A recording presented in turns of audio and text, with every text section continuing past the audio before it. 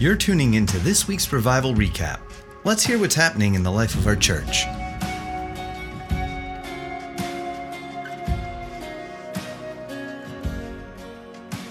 Hi everybody, welcome back to our Revival Recap for this week. We're speaking about highlights from our Saturday night meeting. I'm Clint Davis. I'm here with our senior leader, Renee Evans. Hey, Renee. Hey. Oh, here we are again. The Australian and the South African in Texas. We're going to dance around a little topic today. I love it. So good. So let's jump straight in. Saturday. How was Saturday night for you? What are some of the things you saw happen at church, with us as a community, all that stuff? Yeah. What have you got to share? I thought Saturday was really fun. We kind of started the night, Joaquin and I, with our Elements class, which is always good, getting to meet some new people and seeing some familiar faces, getting to kind of preach about our core values. So it was off to a good start with that. And worship was incredible. I kind of feel like since our first year anniversary, we've just been going to different levels in worship, which has been that really is a marker. fun. It does feel like yeah. that. I really feel like it did. Like even that weekend, like I was like, whoa, like this is explosive. Like it feels very like dynamic and it just feels like everyone is like really stepping in. Not just like the worship team has stepped into something new, but actually everyone who is worshiping has stepped into something new. Like, I don't know what it is, but it feels good in there. So it's always that's great. fun. I didn't put that together, but you know, you've been saying for a long time, all the leaders have been saying for a long time, it's not about the worship team, but we're all the worship team. Right. And that really is how it's feeling. Yeah. So let's just go after that more, yeah. It just feels like people are kind of taking more ownership, you know, which is fun. I mean, when you've got other people engaging besides the worship team in worship, which it's not like people weren't doing that, but like I said, I feel like it just went to a new level. Like it's almost like we all got a revelation that there's more available, you know, and so we're all kind of pressing in for that more, and it just creates more hunger, more presence, gives God permission to do more things. So that's been really fun. The last few weeks, just kind of noticing that shift. And it's amazing. Yeah, and then we kind of went after some healing at the very beginning of the message. I briefly touched on it, but I had some men in my family pass away from cancer. I actually had 3 men in my immediate family pass away from cancer. And then a fourth, my cousin passed away actually from the swine flu 10 years ago now. And so, you know, I went through this really rough patch of men in my family kind of passing away. And so really pressing into God to see healings before I'd ever seen them or knew they were possible. And that one song that we played in worship was the song that really marked that season of my life of like believing for the more, but not having seen the more, and kind of praying and contending for some of these men in my life. And so it was very actually emotional for me in that sense. But then we went after cancer and some other incurable diseases. And there was a young lady who stood in the place for a friend and texted her. And I got some of the text messages, and she was just saying that this lady had ovarian cancer and looked like she was 9 months pregnant, and kind of had to almost like prop herself up like she was a pregnant lady. And then after prayer, her stomach and all of the swelling went down. And she said it looks like maybe she ate a little bit too much and is bloated, but like her stomach went from like a 9-month pregnancy down to like pretty so much this is a normal. A friend in the service Yes. who texts a friend who has this issue. Yeah. And she texts back. Yeah, Was it during the service or? Yeah, and she's like all caps on the text messages. Wow, you will not believe it. Like it's gone down. I can't believe this. And so she's actually going in for an MRI this coming week, I think it is. And so we're actually going to find out some more details on that. So I'll keep you posted on that testimony. But if y'all would be praying with me that they just can't find any more cancer, that would be awesome. So that's amazing. Yeah. If it can happen over a service, if it can happen over a text, it can happen over a revival recap. So if you have that issue now, just sit with God and ask him to heal that thing, and then let us know, because come on. That's how God works. So go on. Come on. Love that. Awesome. Mm-hmm. All right. So you preached a message, and any time you use this word, people will take a little shuffle in their seat. Conviction-driven life. Yes. Why this message? What's the heart behind it? Why this one now? I felt for a couple of reasons. When Chris Valentin was here a few weeks ago, he made a comment in regards to, he said that a purpose-driven life, like what Rick Warren was saying, one of his books was a follow-up to The Purpose-Driven Life, and it was like, well, you gotta realize what your calling is and what your passion is, and once you figure that out, you can kind of live this purpose-driven life. And I just kind of started mulling on that a little bit, and I'm like, yeah, but a lot of it has to do with us following our convictions and not just our emotions as well. And like, it's kind of like even in entrepreneurism and some of the big names of major companies and corporations that you would interview, it's not necessarily, there is an element of who you know, what you know, and all of that, but there is a big element of you got to stand by a set of convictions, and you've just got to be driven by those convictions to see success in your life. And so then it just kind of started the message just sort of started coming together, and this phrase or quote that I kept rolling around in my head was that, being driven by emotions and not by convictions is the root of consumer Christianity. And really, like, I have such a disdain for consumer Christianity. Right. Don't get me started. I'm like, why? I don't know. I don't see the point. If you're just coming and taking and never giving, that's not what Christianity is. And so I just kind of love this all-in Christianity, whether that's giving your all-in at a church, whether that's giving your all-in at your workplace with your family, like whatever it is, just not this taking mentality, but like when we're driven by our emotions, that's kind of what puts us in that place. But if we have a certain set of convictions that govern our life, that's really what's going to end us being able to, I think, look back on our life having lived a successful life. So yeah, I think that's fantastic. Now, if you're listening to this recap and you're hearing a little bit of life going on in the background, that's what it is. It's life with Danny. Danny's out there. Who else is out there? Sherry's here as well. Danny yeah. Silk. Yeah, they're speaking with our interns this morning in the office, so they're getting a bit rowdy. So yeah, don't worry about it. Keep it's it down, life Danny. Happening. No. It's Danny. Yeah. So super awesome. I love it. I don't think I've heard a sermon preached that has to do with emotions and convictions. Like those two parallels, that sentence that you said popped into your mind just blew me away, actually, because when you speak about convictions, quite honestly, emotions is not the thing that comes up to me as a parallel, but yet the way you put it, it's so true. Right. And particularly in our society, people seem to be so led by their emotions. Yeah. And even if they have had convictions before about following something, it's almost like they let their emotions rule them out of that space. Yeah. And then they go with whatever's popular.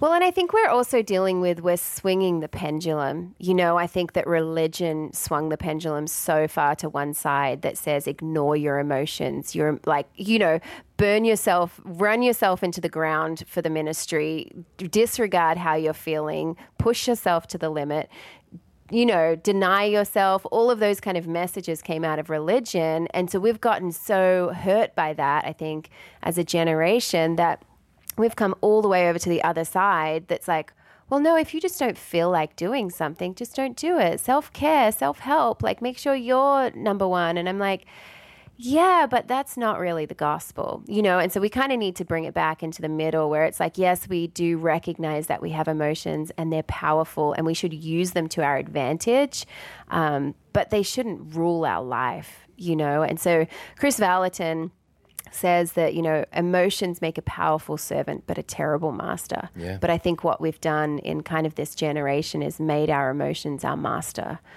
instead of our convictions. So that's true. Yeah. I also particularly loved how you drew this parallel about non-negotiables, that there are non-negotiables, but there are personal convictions. They're not necessarily together, but the non-negotiables sort of, you can see the parallels of law and religion, and personal convictions, you can see the parallel of relationship. Yes. I think it's amazing. I like how you just said it. I should have asked you for notes. I was trying to say it the way you said it, so I don't know. Yeah, I think that's what we kind of get into trouble a little bit, when we start judging other people, because we're judging them not upon non-negotiables, which we shouldn't be judging them, period, right? But I mean, as opposed to judging a Christian's non-negotiable conviction as opposed to their personal conviction, and we put our personal convictions on Christianity as a whole. And we don't realize we're actually just feeding into the machine of religion, and we're not promoting relationship when we do that. So, yeah. Now, we did learn something new about you, and I don't know how you kept this so quiet. With just a month to go, you had a conviction to not watch TV for a year. Yeah. So I almost fell off my chair when you said that, because who does that? Like, who does that? If any of us hear that, we'd be like, no, that's the devil telling me to stop watching Netflix. That's what I thought at the beginning too. But I never knew you were doing that. So let's see, what are the major shows you've missed out on that we need to recap? I know. You know what is really funny is, and I don't know, I actually had some interns come into my office just at the beginning of the week, and they just were asking me about the experience and what I've learned over that year of kind of giving up TV. And I'm like, well, first, I don't really know if I've had a light bulb moment or this major encounter that's changed my view on anything, but I can just say the amount of joy I've felt at being obedient, has really changed me in the sense that, like, I know how much joy this brings me to be obedient to the voice of God. And so it propels me to be quicker to obey, And then also, I think the second thing is I used it as a little bit of an escape. I was mentioning just I get so tired and exhausted, and my emotional capacity, my physical capacity at the end of the day is at zero.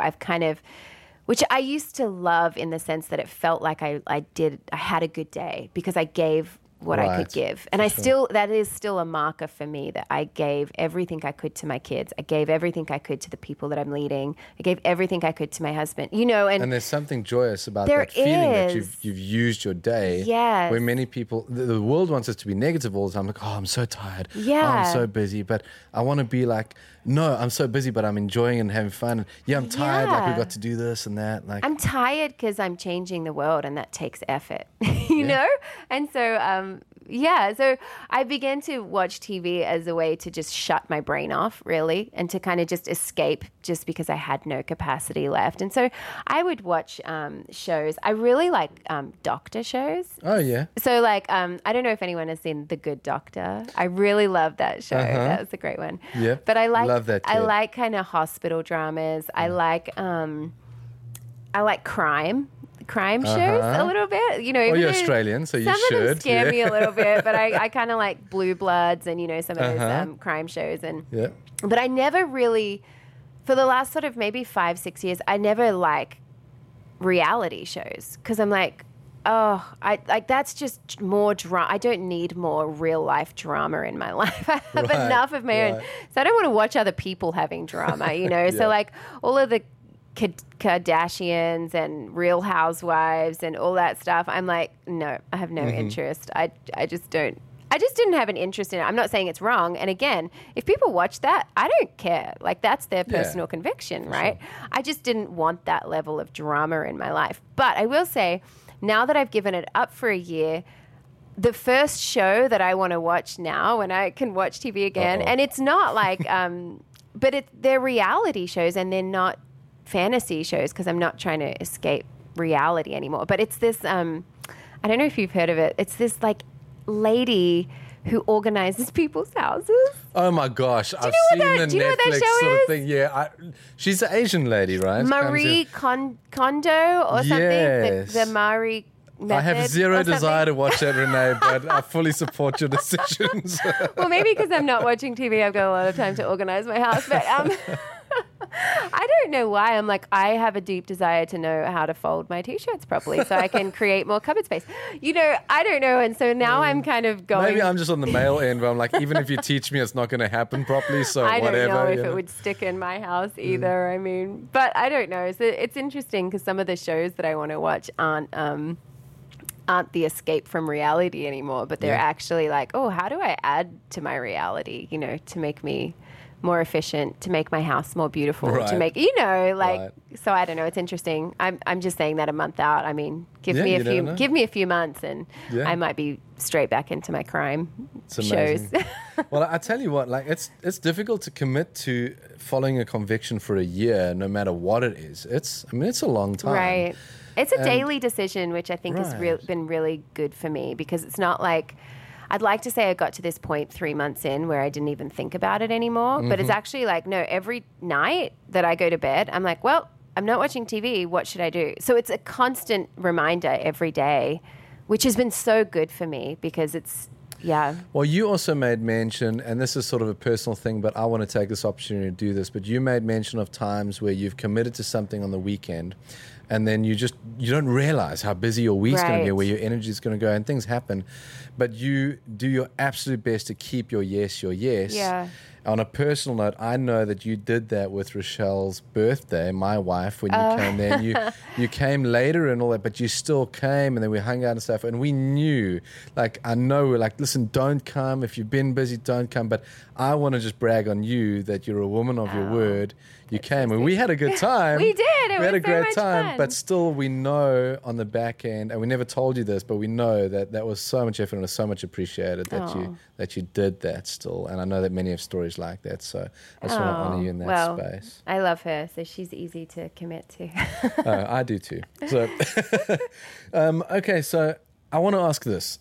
Now, here's this year of conviction that you commit to, all right? This sounds like a big thing to a lot of people, but you guys have had bigger convictions that you followed. I mean, you moved your whole life to Austin to plant this church. Right. All right. But if you look back on your life, I mean, there were smaller convictions you had to learn to carry along the way, Sure. right? You don't just jump in both feeling like, now I'm this person of conviction. Right. What's that journey like for It's you? such a journey. And I mean, giving up TV for a year while it feels big is definitely not the biggest I mean, it's, yeah. that I've ever done in terms of like, so you do these little ones that help you get to the big ones, that help you get to the little ones again. And I just think it's such a journey, you know, that the Lord is taking us on. He's not going to call every single person to give up social media for a year, but he might. And that Right. might be really big for you, but he also might call you to sell all of your belongings and go to the mission field. Or he might ask you, like, he might convict you to put your shopping trolley or your shopping cart away after you've used it. And that's actually a conviction that I've held since first year of School of Ministry. Chris Valentin made the statement once, if you can't impact the immediate environment around you and make it better, then you're never going to change the world. And so his whole, he was like, you know, if you're in a bathroom and there's water on the counter, if you can't take a towel and wipe that down and make that place better than how you left it, don't expect that you're going to be given the favor and the authority to change nations if you can't change the bathroom that you were in. And so I always, like, that really stuck with me. And so, you know, I have little convictions in my day-to-day life that are totally personal. And if you don't put your shopping trolley back, I do not care. But, like, I am convicted that I should do that. So I do that. And so, you know, there are tiny little ones like that I think it's more about obedience. You know, we sang a song as well in worship, which I thought was perfect, but it's a Lindy Conant song when it says, simple obedience changes history. And that's what it is. I think it's just convictions is a series of steps of obedience that the Lord is like, how much are you going to follow me? Like, how in are you? You know, are you going to give up TV for me for a year? But, you know, I would say that the biggest one that I ride on, like, the biggest, and it's more of a sacrifice, I think, than a conviction, but it's like the fact that I live away from my family. You know, I love the US. I do. I feel a conviction that I am called to this nation, without a shadow of doubt. Like, I give my life to seeing the US changed, and I believe that it's an apostolic country that will therefore change other nations. But, like, if I just feel like I'm having an emotional day and I miss my mom or I miss my dad, like, I'd probably have moved home like 7 or 8 times. You know what I mean? Yeah. If my emotions were controlling me and not my convictions. But true. you know, so that is like, that's the biggest, is like, oh, I'm actually, if I was emotionally driven, I probably wouldn't be living in the US. I'd be living with my family and where it's comfortable for me. And I mean, it's comfortable for me here too, and my family is obviously here now, my immediate family, but you know, so I just think it's God's delight that we get to do that level of relationship with him. And I think it's like we're asking things of him all the time. And if we just take count of our prayer life, I mean, let's be honest, 90% of our prayer life is us asking God to do something for us or for other people. And so then like, shouldn't that go two ways? Like when he's asking us to do something or asking us to stand by him and his word, like should we not have that as we have this deep conviction that he's going to answer our prayer? Should we not answer the desires of his heart? You know, like it's totally. It's all about this relationship and obedience, and I think it's beautiful. I think giving something up or being persecuted or being different from everyone else because God has asked you to be is the greatest gift that we can give him. Yeah, and it starts to come out of that relational space that I love. It's not a duty-driven space. It's a relational love relationship that's happening. But don't you love how the things that he calls you to carry conviction about actually become passions at some point? Yes. Or you turn around and you realize, oh, he gave me this conviction about it, but it's actually keeping me safe. It's a healthy boundary. Things you didn't see, you know? Yeah, it's so true. You know, convictions aren't there just to make us different or just to, you know, like they're there because they're for our best, you know, like he puts convictions in place because he has our hearts and our destinies in mind. And every parent wants the best for their kids. And hey, I'm not going to I have a pretty strict rule in my house that you don't run out into the road. I mean, and my kids. And Joaquin just keeps breaking that rule. I know. I'm like, seriously? Having to discipline him. You know, I don't know what we're going to do with him. Just craziness. But it's not because I don't want them to have fun. It's because I don't want them to get run over. Like, you know, so I think if we view God as like, he's not a God who's trying to stop us from having fun. He's a God who's trying to give us his absolute best. And And now you're starting to carry a new conviction. Let's touch on this real quick of actually becoming a U.S. citizen. Oh, yes. That one kind of came out of the blue, if I'm completely honest. And I will be like 100% honest. I may have had like a little bit of pride attached to that one. Aussie pride? Yes. Yeah. I love my country. I love my heritage. I love... Because you're not allowed to have dual citizenship, are you? Well, the more research that I'm doing, and actually there was someone in the congregation who came up to me afterwards and said that they are an immigration, like that's what they've done all their life is immigration for the government. And she's like, if you need any help, and I'm like, yes, I need help.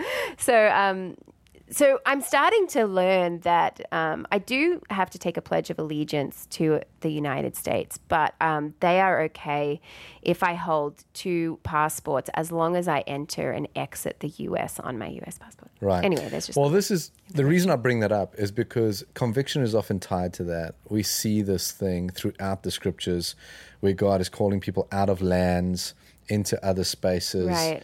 In a sense, you're giving up. Giving up's a terrible way to put it, but you are, in a way, giving up your identity that you have developed for the identity he wants you to carry. Right. And it's no different being citizens of heaven and how we operate in this space. So true. Without the conviction, though, it's really hard to make that stick. Yes, it's so I mean, if you true. don't have a conviction for the States right. and where we're going to head in this country, it's going to be really hard for you to make that work. You know? Yeah, and it really came to a head when, you know, a lot of...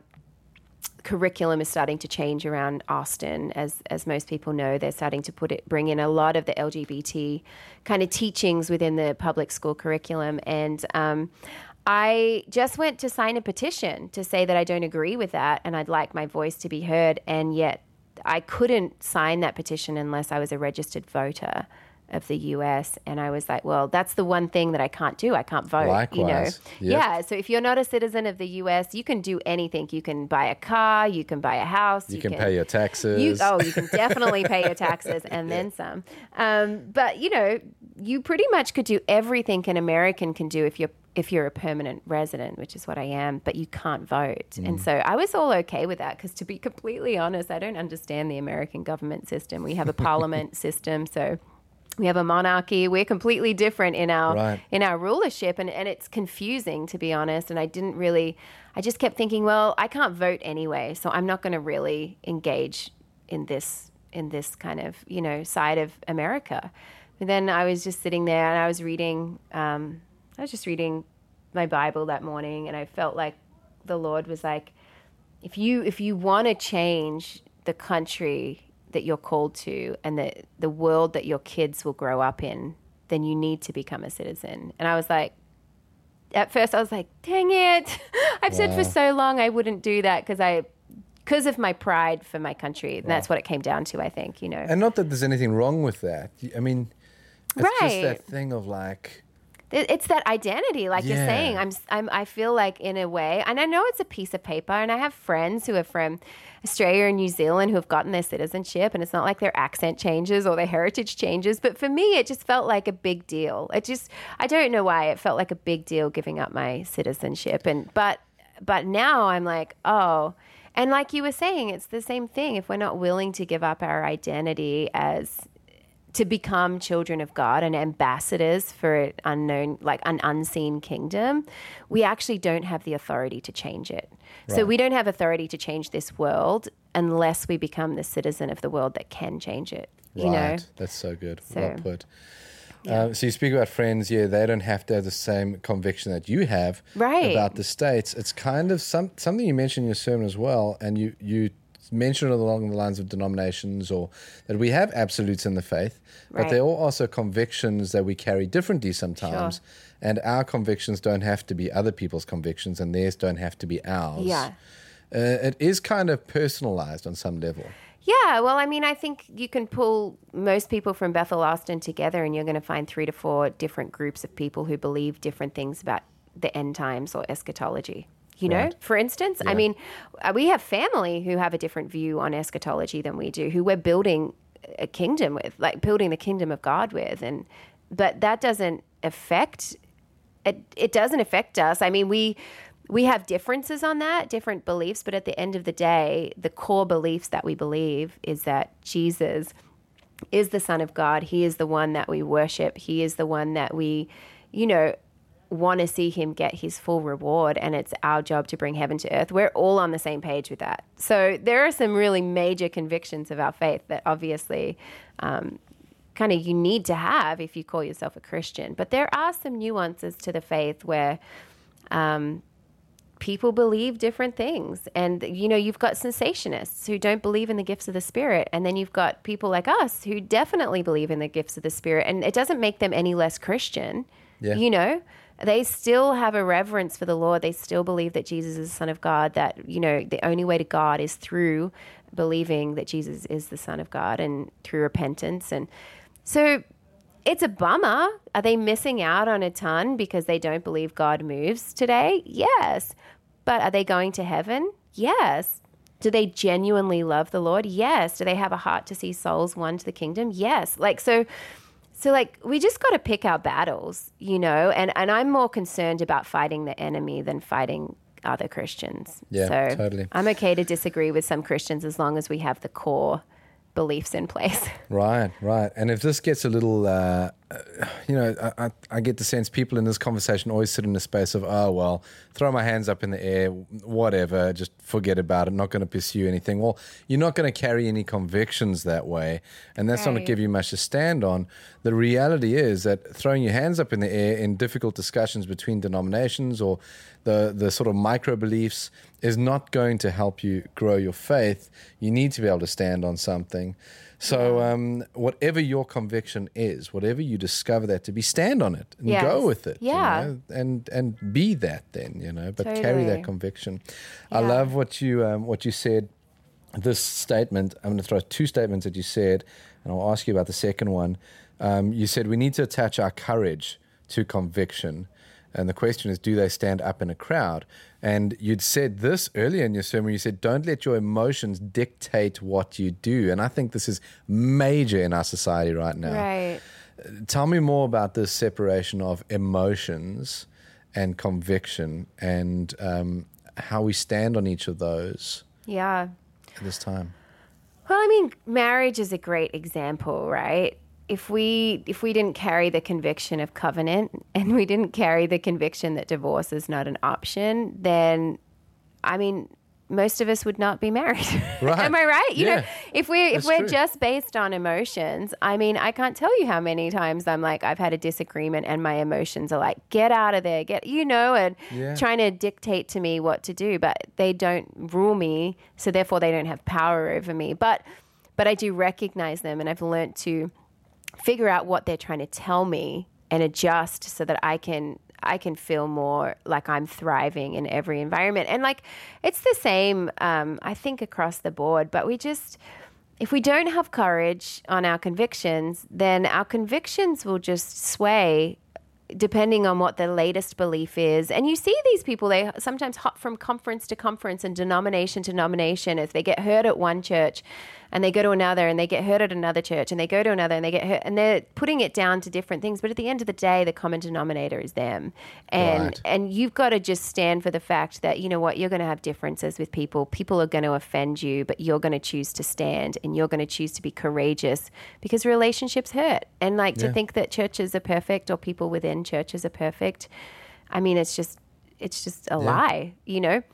And so I don't know, I have this, again, the word conviction keeps coming up, but I'm like, what are our convictions if we don't have courage on them? You know, and I don't know, but in a day and age where it seems like everyone is just accepting of everything, it feels more imperative that we know what our convictions are and that we stand on them. I mean, at the end of the day, you are answering to one person. To one person. It is not your family. And like, I hope that all of this comes out in love, because sometimes I speak a little directly, but when I have conversations with people who are genuinely find themselves in hard situations, of whether it's between their sexuality or whether it's like moral convictions, I mean, I have a lot of love and I have a lot of grace for people, but I mean, at the end of the day, we have to be courageous about our convictions. And like, I think I mentioned this as an illustration. I had a friend who had a brother who was gay, and so her whole viewpoint and her whole convictions around homosexuality changed because she had an emotional connection to someone who was dealing with that lifestyle. And so I'm like, we just can't let our emotions, no matter how, yes, we let love rule us, but we let love for God rule us before love for man even, you know, and sometimes that looks like saying hard things, and sometimes that looks like standing up when no one else wants to stand up. And I mean, the Christian life was never promised to be easy. It was promised to be full of joy, and it was promised to be fulfilling, but it was never promised to be easy. And there are parts of our faith, whether you like it or not, that rub people the wrong way. But if we have Christians who are just swayed by the latest agenda, I mean, do we really have relationship with God? I don't know. And I'm not saying that people... I get what you're saying. It's coming across perfectly well. It does tie back to this term of consumer Christianity, which is a major thing to hit, because whether it's church hopping that you're talking about, or not standing on your convictions, or not knowing your convictions, or not prioritizing your relationship with God before your relationship with church, as those separate institutes in a way, because you are the church, but as an institute, all of these things have to beg the question, are your personal convictions getting dictated to you by a system of consumerism, or are they dictated to you by a relationship with the Father? Yeah. And so I think it's perfect what you're saying. And if you're a believer in Jesus, you are a leader. Totally. Period. Absolutely. I don't care if you're leading your 2-year-old toddler and that's it, or if you're leading a small Bible study, or if you're leading your friends at work into a more righteous way of living. Like, you are called to be a leader if you're a Christian. And you've got to lead your own life. And you've got to lead out of conviction. I mean, you just got to. People will not follow you if you do not have convictions. If you're not led by convictions, then they're not going to be convicted to be led by you. Right. You spoke about emotional intelligence as well, and that it's a big deal. It really is a big deal. It really is. I mean, it's hard to even get into that discussion right now. Well, there was a study recently for it. that was done and said that the most 100 successful people not out of 90% of them, it wasn't because they had a high IQ that got them to their level of success. It's because they had a high EQ that got them there. Oh, really? That is interesting. So they're actually putting success more down to a higher level of emotional intelligence than intellectual intelligence. Wow. That's amazing. Yeah. That's amazing. Well, we could talk about this for hours. Let me ask you this. After the fact, after preaching this, were there things that were in your mind? I know that you've been teaching other courses and all that as well, that you thought, I wish I had added that after the fact. I think I just recently, the night before, taught a class on Amy Semple McPherson, who I love. She's one of my heroes of the faith. If you have not heard of her, I would highly encourage you to look her up, read her books, do whatever. She passed away in the 1940s, but she was the most well-known woman preacher, mother of Pentecostalism that there ever was. So she was known by Hollywood. She was known by the media. She was the first ever woman to preach on the radio, and she was the first ever woman to own her own radio station. Wow. And she was the first Christian to own a radio station. That was a Christian-based radio station. That's crazy. So she had masses of influence. She was very into drama and theatrical, and so actually a lot of Hollywood producers would come to her shows. Well, I say shows, but it's actually sermons. Right. It was her messages, but she put so much theater into it. And drama and singing and all that kind of stuff into it, that Hollywood would come to her because she was leading in that industry. And it was said that several... it should. And they were saying several of that big Hollywood producers kept coming to her and asking her to be a Hollywood actress because she was drawing more crowds to church than Hollywood was drawing to movie theaters. And she would go into nightclubs and she would preach the gospel. She said that they said that she could outdress Hollywood, which is a pretty big claim. But she'd go into boxing matches, and in the middle of the halftime show, she'd get in the ring and she'd preach the gospel. She had former cartel on her board at the church who had gotten saved and completely delivered in her meetings. Anyway, she was one of the most influential women in Christian history.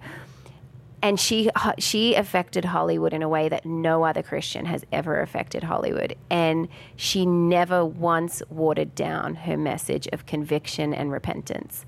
And I'm like, if you want to be relevant, we need to be true to God, and He will give us favor. See, I think so much of us are trying to find, and me too. I mean, I fall into this trap too, right? Like we all do.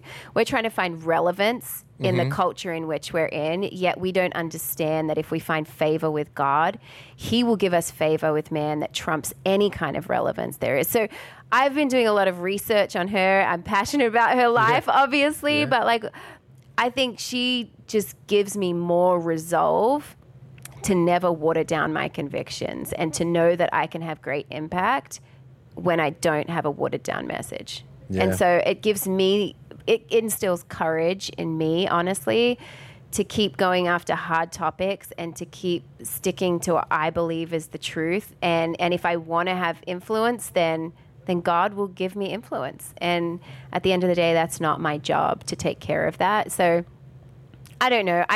I studied that. I've been studying her for a while, but on Tuesday I was getting re-stirred about it. But I wouldn't change anything, I don't think, that I said, but I definitely just have more resolve of like, you know what, actually people who are really, really building the kingdom and having great impact are people of conviction. Yeah. So it would be my hope and my encouragement that this isn't a message of judgment, but it's actually an invitation. Like, let's figure out as a community, as individuals, what our convictions are, and let's stand by them. And opposed to being fearful of being misunderstood, or if we're doing it in love, then you can hold to your convictions and the Lord will give you influence.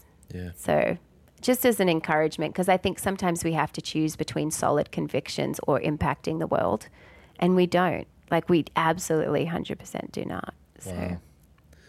Yeah, that's amazing. Amen. Yeah, I know, that's amazing. I mean, do you think we don't choose right sometimes because we feel like we're gonna have to stick out like a sore thumb on that, or do you think that 100%. it affects our comfort, or 100%. we're just not aware? I would say, I'd say 99% of the time those would be the case. Because we don't, I mean, it's not wired within us to want to be uncomfortable. Yeah. Like our number one wiring, like we want to belong. Yeah, we want to belong. Right. And so we do everything we can to protect our sense of belonging, you know? And so whether that means watering our convictions down so that people will like us or people won't be offended by us or that kind of thing, you know, I think that that's kind of over time. It's our fear of man that begins to water down our convictions. True. Jesus loved. If you don't believe that you can love and hold convictions, then I would encourage you again to study the life of Jesus, because he was in and of himself love, and he held very strong convictions, and he did it in love. But he had enemies. He had people who didn't agree with him. So if you think that love is agreeing with everyone and making everyone like you, then you're not modeling your life after the life of Jesus. And you can hold to your convictions and love well. I guess that's one of my biggest things I want to get across. It's not one or the other. It's not like you have to be this judgmental Christian in the corner. Like, that is not what I'm saying. Right. But you can be someone of strong convictions, and you can be someone who loves people fiercely through those convictions. So it's amazing. Yeah. So good. Well, this is awesome. I love it. I think we've uncovered a whole lot. TV, reality TV, courage, convictions. It's all in this, all in the mix of this. I love it so much. Thank you so much for your time. Oh, thank you. Don't you guys love Clint? I mean, I feel like you're so gifted at doing this. You make us feel very comfortable on the other side. Make us want to say things that probably shouldn't be projected over the airways to thousands of people. But yeah, and something we don't tell people often, thank you, is that we don't edit these. You know, we don't cut things out. And, as you may have realized from our Joaquin and I's last one. Yeah, Immaculate Conception. If you haven't heard that, I thought he was going to cut. I thought he was going to cut that out, and he didn't. No. Well, thanks for joining us again for another Revival Recap. Remember that the purpose of this is that you'll grab little bits from this, put it with the sermon that was preached, grow, and that it strengthens your faith with yourself, and you find favor with God and man as you grow in your faith. So thanks for joining us for another one. Remember that you can get more out of our journey together at BethelATX.com, or you can grab one of our Connect coaches on a Saturday meeting, shake them around a little bit. They'll point you in the right direction. You don't have to shake them. That's just fun, and it's free. Till next time. Cheap entertainment. We'll see you then. Bye from me. Bye, guys. Love you all. Thanks for tuning in to this week's Revival Recap. For more of our podcasts and other resources, visit BethelATX.com.